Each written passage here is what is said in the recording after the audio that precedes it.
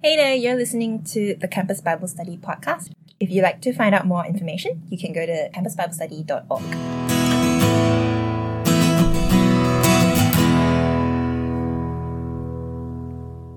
Philippians chapter 2, starting at verse 12 to the end of the chapter. Therefore, my beloved, as you have always obeyed, so now not only as in my presence, but much more in my absence, work out your own salvation with fear and trembling. For it is God who works in you, both to will and to work for his good pleasure. Do all things without grumbling or disputing, that you may be blameless and innocent, children of God without blemish in the midst of a crooked and twisted generation, among whom you shine as lights in the world, holding fast to the word of life, so that in the day of Christ I may be proud that I did not run in vain or labor in vain.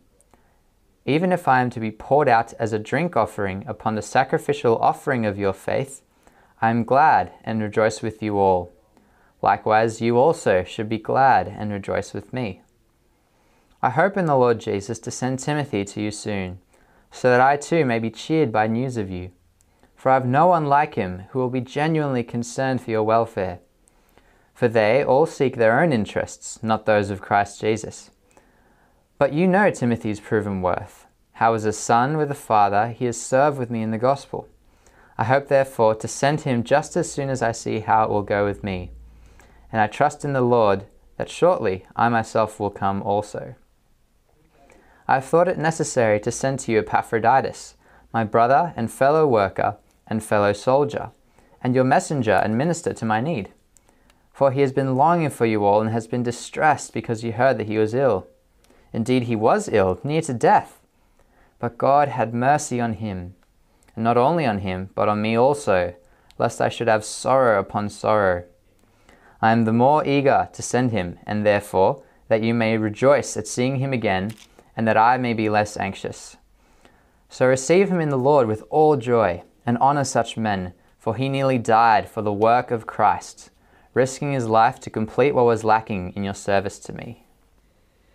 Hi, my name's Tim. I'm one of the pastors with Campus Bible Study. Thank you for joining us again as we come to meet with our great God and to learn about him through his word. Our world is a difficult and uncertain place at times. We're particularly feeling it at the moment. But God's word continues to be the solid rock, the solid foundation for our lives. And our great God is the one who gives us the comfort and the strength to get through these hard times. So please join with me in praying that God would again speak to us, that we could build our lives upon him. Let's pray. Lord God, your word is good, sweeter than honey, more precious than gold, and guiding us in right paths. Heavenly Father, you alone are the rock and refuge that gives stability and protection for our lives. As we hear you speak, direct us by your Spirit to walk in obedience and to find hope and assurance in your steadfast love. We ask this in Jesus' name. Amen. Well, what is the good life and how can you get it? We all want it, but few of us seem to attain it. What's more, you only get to live once. You've got one crack at it, no second chances. And so for many of us, YOLO becomes this mantra that we indulge in a cocktail of self-indulgence and experience, trying to squeeze the most of this one life that we've got. But at the same time, most of us find that YOLO is actually more about you only live online at the moment, stuck inside, not able to do the things that we'd love to be doing. So how is it possible to live the good life? To live a fulfilling and meaningful and enjoyable life? Particularly in these times that we live in. Well, a fascinating study was conducted in America over really the last 75 years, exploring the lives of a group of people to try and work out what leads to the good life. What makes them tick, what makes them get through life the best way possible. And in this TED Talk by the director, Robert Waldinger, it's been watched over 33 million times, he talks about one of the key findings, one of the keys to happiness and the good life. Have a look at how he concludes, and let's see what he says. Just like the millennials in that recent survey, many of our men, when they were starting out as young adults, really believed that fame and wealth and high achievement were what they needed to go after to have a good life. But over and over these 75 years, our study has shown that the people who fared the best were the people who leaned into relationships with family, with friends, with community. What do you think? A radical discovery? We find the good life when we focus on others and not ourselves, on our relationships rather than our own personal happiness. It isn't it great when science discovers what the Bible has been telling us all along? You remember last week at the start of Philippians in chapter 2, verses 3 and 4, we read this: "Do nothing from selfish ambition or conceit, but in humility count others more significant than yourselves. Let each of you look not only to his own interests, but also to the interests of others." You see, when we flip our lives around, when we put others before ourselves, we fear that we're going to miss out, be neglected, be afflicted and overlooked. Because isn't that the way that we view others when we're at the center of our lives? But God shows us the glory of loving other person-centered relationships as He left the splendor of heaven for the humility of the manger and then the shame of the cross. And He did that to show us a better way, to show us the good life, because God's people do the same. We do it for the honor and the glory of God, and we do it for the sake of others. We joyfully live this life, because this is the good life, and this life is all about relationships. So we're at point 2 in your outlines, be a star. Now in verse 12, the start of the passage we're looking at today, Paul affectionately addresses the Philippians as my beloved, but then he goes on to exhort them to obediently work out their salvation with fear and trembling. Now, is it just me, or does that sound a bit heavy-handed and even frankly unchristian? I mean, have you ever heard a Christian describe their relationship with God as one of fear and trembling? And isn't a central pillar of Christianity that we can't do anything to save ourselves, but it's purely by our faith, our trust that Jesus died for our sins in our place on the cross? So why does Paul talk of fearful work? Well, it's great to be confronted by something that we don't understand as we read the Bible, that doesn't fit with our framework of the world and of God, because the problem is with us and not the Bible. And so here we have an opportunity for God to teach us, to show us the truth of who He is, that we can better understand Him and how we live for Him. Interestingly, we see fear and trembling along with obedience in a couple of other places in the New Testament. Firstly, in Ephesians 6 on the screen, it talks about the way that bondservants, well, they obey their earthly masters with fear and trembling. But have a look how the passage continues. You see, they obey with a sincere heart as you would Christ. Not by way of eye service as people pleasers, but as bondservants of Christ, doing the will of God from the heart, rendering service with a good will as to the Lord and not to man. You see, Christians are to relate to God just as a servant relates to their master. And so the first words of the letter to the Philippians come to mind. Paul and Timothy, they introduce themselves as servants of Jesus Christ. And if you're a Christian, you're to live obediently, serving the God who made you, our great Creator and Judge.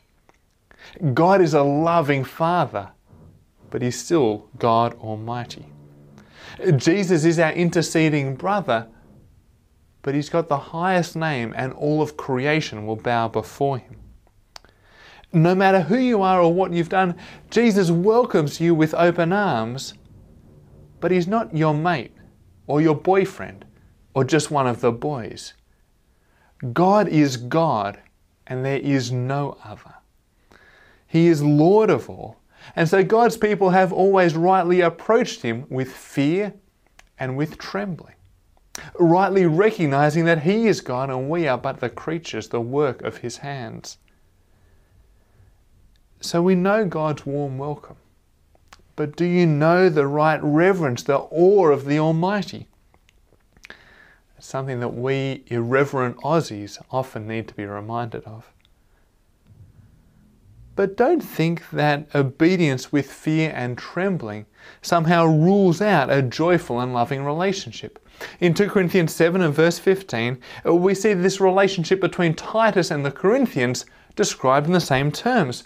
See, Titus' affection for you, those Corinthian Christians, is even greater as he remembers the obedience of you all and how you received him with fear and with trembling. You see, Titus is a man just like us. And yet the Christians honoured him and respected him and received him with fear and trembling. And they didn't hide under the doona, but they welcomed him, they ate with him, they lived with him, they enjoyed life with him, and they demonstrated their obedience to God. And so Titus was filled with affection for these dear brothers and sisters. You see, Christians live to obey God, honouring him and fearing him in every aspect of their lives.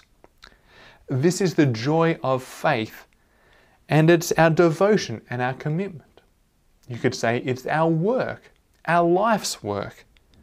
Not to in any way merit salvation, we know we can't do that, but it's to please our loving Father who gives us life and breath and everything. And when I say everything, I really mean everything, because in verse 13, it's actually God who gives us the will and the ability to live in a way that is pleasing to him, that rightly honours him as the God of our life. So, do you see how relational our life ambition is? As God's children, it's our joyful labour to obediently live to please our Heavenly Father, to seek to delight him with the strength and the ability that he gives us. Speaking of children living to please their parents, I'm sure you're no stranger to parental expectations. Maybe it came out with your degree, or your relationships, or your hobbies, or your jobs. If you haven't felt it, maybe you've never deviated from the path your parents have planned for you. But I know lots of you have felt it. You've deviated from the path. Maybe it's when you studied less to serve God more. Maybe it's when you left the prestigious career at one of the big four for the sake of training for ministry. Or maybe it's when you exchanged the honour of medicine for the flexibility of science, so you could keep Jesus as number one in your life. Many of you know the painful love and pressure of parental expectations. So did you notice what our Heavenly Father desires of his children? He wants us to be bright, but not university medalist kind of bright, but in verse 15 as those who shine, standing out from the dark and depraved world around them, just like stars twinkling in the night sky. And the thing that makes God's people stand out is how they relate to one another. Now, if you've got siblings, you'll know that they can be your closest friends and your fiercest enemies. Siblings argue, they grumble, they fight, but that's not how God's children are to live. Our other person-centered love, it's putting others before ourselves, and it puts an end to that self-centered bickering and complaining and arguing.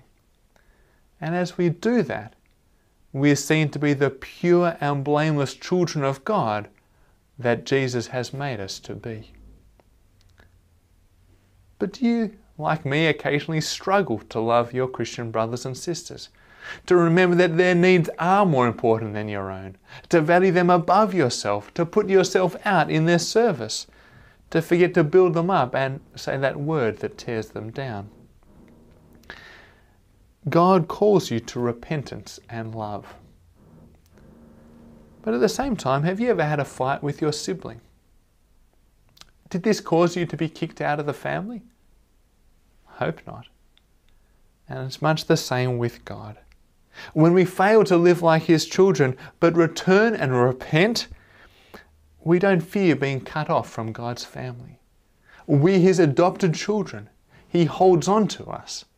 That in no way minimizes our sin, that we cause hurt and harm to others, but it does give us great comfort that God is a merciful and a gracious Father, the Father that all human fathers are supposed to live up to, that long to live up to. So you see, it's first faith and then fellowship. As you trust in Jesus for your forgiveness, you then live out your faith with fearful obedience to God, shining as God's children in your selfless fellowship with one another. And then just keep on shining. Most human stars shine just for a moment. We've already forgotten the winners of the last Olympics, and those who are going to compete this year, those stars don't get to shine, maybe next year. But God's people, we're in for the long haul. We don't peak in our 20s or our 30s. We keep on growing and maturing and continuing to shine all the brighter throughout the days our Lord gives us on this earth. So do you know how to keep on shining? As verse 16, as holding fast to the word of life. Whatever else happens, whatever new trends or situations you find yourselves in, new movements or philosophies, never let go of the Bible. Never move on from God's word. Never cut or overlook or twist or manipulate or downplay any part of what God has said for His people. Sure, there are bits that are confusing and confronting and challenging, but our orientation, our heart's desire is always to obey God's word, working out our salvation with fear and trembling. And God works by His Spirit through His word to do what He promises in verse 13, conforming our will to His, giving us the ability, the strength to live that out in a way that is pleasing and glorifying to God. And so that's why we keep on coming back to God's word day after day, to listen, to learn, to study, to meditate, and always to obey. If you want to know God and experience His power in your life, then get into the Bible.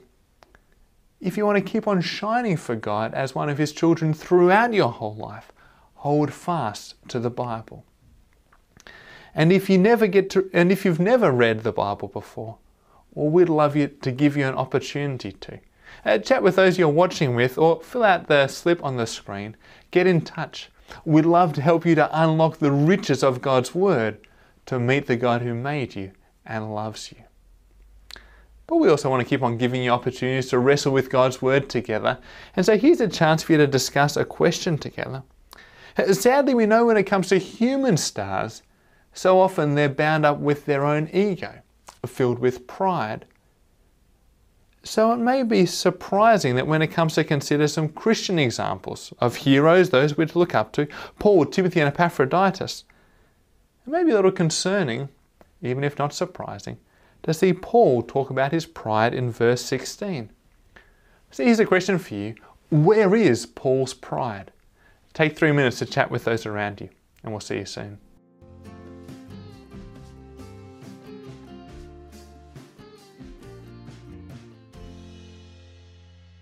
Okay, we're at point 3. Look to the stars. Do you have Christian role models? To call them stars is a bit misleading. Christian leaders aren't all about promoting themselves or building their name or their ego or their fame, but rather they live to magnify Christ and to serve His people. That's what we saw in chapter 1, isn't it? But having Christian role models is a normal and important part of the Christian life. If you flip over to chapter 3 and verse 17, Paul explicitly calls the Philippians to join in imitating him and his co-workers, those who walk alongside him. People like Timothy and Epaphroditus, as we see in our passage. So let's have a brief look at their example. Did you notice where Paul's pride is? Pride's generally negative when it's all about us. But Paul's pride is in the Philippians' faith. When Christ returns to judge the living and the dead, Paul's concern, his joy, his life ambition is that the Philippians are still trusting Jesus. Because on that day, nothing else matters. Standing before the exalted Christ, no one's going to say, "Man, I wish I got to ski at Whistler." Or, "If only I got to go on that European backpacking holiday." Or, "I wish I'd smashed that first year philosophy quiz and got that high distinction." And even great ambitions like marriage or kids, they're going to pale into insignificance when we stand before the exalted Christ on that day of judgment. And on that day, no one will regret the sacrifices and the cost and the things that they gave up to serve their risen King. Not for their faith and not in the service of others' faith. And that's what Paul's talking about in verse 17.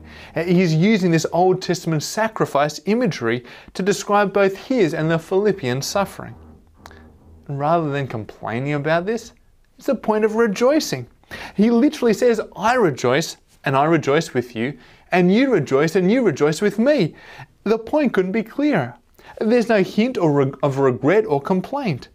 If it pleases God, if it serves another person in their faith, then it's a source of joy and delight to Paul, because he knows what truly matters. Joy comes through serving God and others. It's all about relationships. This is the good life that we're looking at. And so Paul longs to send his co-workers, Timothy and Epaphroditus, before he himself hopes to come, as all for the progress and the joy of the Philippians. Verse 22 then describes Timothy as a faithful son, following in the footsteps of Paul his father, as fellow servants of the gospel. Timothy's standout trait comes in verse 20, that he'll be uniquely concerned for the Philippians' welfare, for the concerns of Christ Jesus, that is. So even though Timothy goes to bring Paul back a report about how the Philippians are going, Paul knows he's going to serve the Philippians, because he's not concerned about the things of himself, but the things of others, ultimately the things of Christ. Do you have friends who are like that? Friends who keep asking how you're going? Not just in life, but in faith. Whenever you catch up, they want to leave you feeling encouraged and spurred on to keep on holding fast to the word of life as you live out your salvation day by day. Or perhaps you have friends who keep on talking to you about Jesus and the great joy of following him as the Lord of their lives. They too are friends like Timothy, friends who share Christ's concern. Those friends are true blessings in our lives. Maybe can you be one of those friends to others in your life? Now you might think that these characters all sound a little bit extreme. You prefer being a moderate Christian. You do well coming to growth group and turning up to church, but you don't want to go over the top. Sadly, I think this describes huge swathes of the churches around us. Those who want to live the mediocre Christian life. Now, I wonder if Paul would say they're consumed with their own interests rather than those of Christ Jesus. Is this a critique that we all need to hear in Sydney and perhaps around the world? Now, my uncle shares a story of a team breakfast on a rugby tour. As they tucked into their bacon and eggs, the coach got them to reflect on what went into the meal.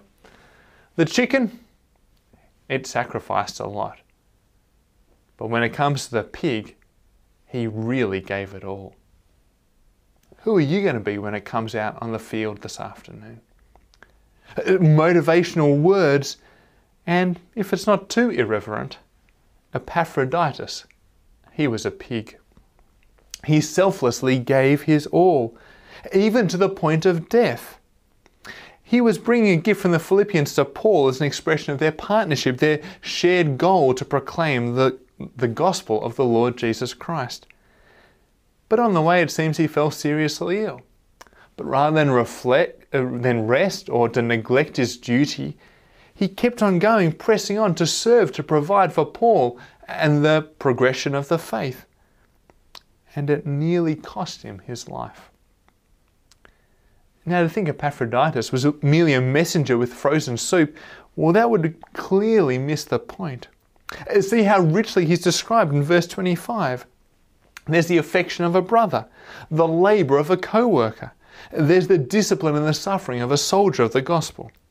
There's the purpose of the messenger, and there's the service of a minister. Epaphroditus was a man of many hats, but under them all, he was a selfless servant of Christ and Christ's people. Do you see how Paul and Timothy and Epaphroditus, they all model this other person-centered love, living sacrificially to please God and to serve God's people? And while many of us think that you'd be leaving behind all the joys and the richness of life, that this would leave you deprived and miserable to live like this, do you see there's not even a hint of grumbling, not a clue of any complaint, but instead just joyful and meaningful lives lived for their Saviour and their King. But you might have noticed there's a lot of anxiety. In verse 28, Paul is anxious. In verse 26, Epaphroditus is distressed, or you could say anxious. And even back in verse 20, Timothy is concerned, or you could also say anxious for others. So here's another question for you to discuss together. What is it that makes you anxious? I'll see you in 3 minutes.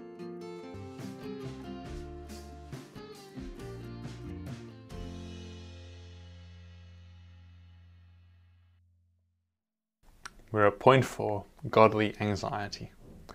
We've seen how the Philippians are to prioritize living out their faith in fearful obedience and in loving fellowship with one another. And these same priorities have been modelled by Paul and Timothy and by Epaphroditus, sacrificially living to please God and to serve others. And though they all suffer, there's no hint of regret, no remorse, but only rejoicing. But what is going on with all this anxiety? Isn't this supposed to be the good life? And isn't Philippians famous for telling us as Christians not to be anxious? Philippians 4:6, do not be anxious in anything. So what is going on? Well, the first thing to acknowledge is that anxiety is a really big deal in Australia. Pre-COVID-19 studies say that 1 in 3 women and 1 in 5 men in Australia are likely to suffer anxiety in their lifetime. And coronavirus is only expected to make it worse.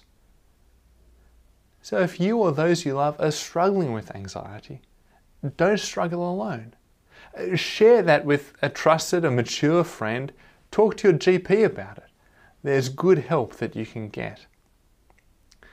But I want to say, if you're struggling, or even if you're not, I'd really recommend that you Google Paul Grimmond and anxiety. He used to be one of the pastors here at Campus Bible Study. Now he lectures at Moore College. And as someone who's struggled with anxiety, he writes really carefully and sensitively and insightfully about how Christians can really helpfully deal with anxiety in their lives. There's a couple of resources there, but do Google Paul Grimmond and anxiety. It's well worth a read. But still, what's going on with these stars and anxiety? What is it that makes you anxious? I know that for me, conflict and disappointing people are big ones.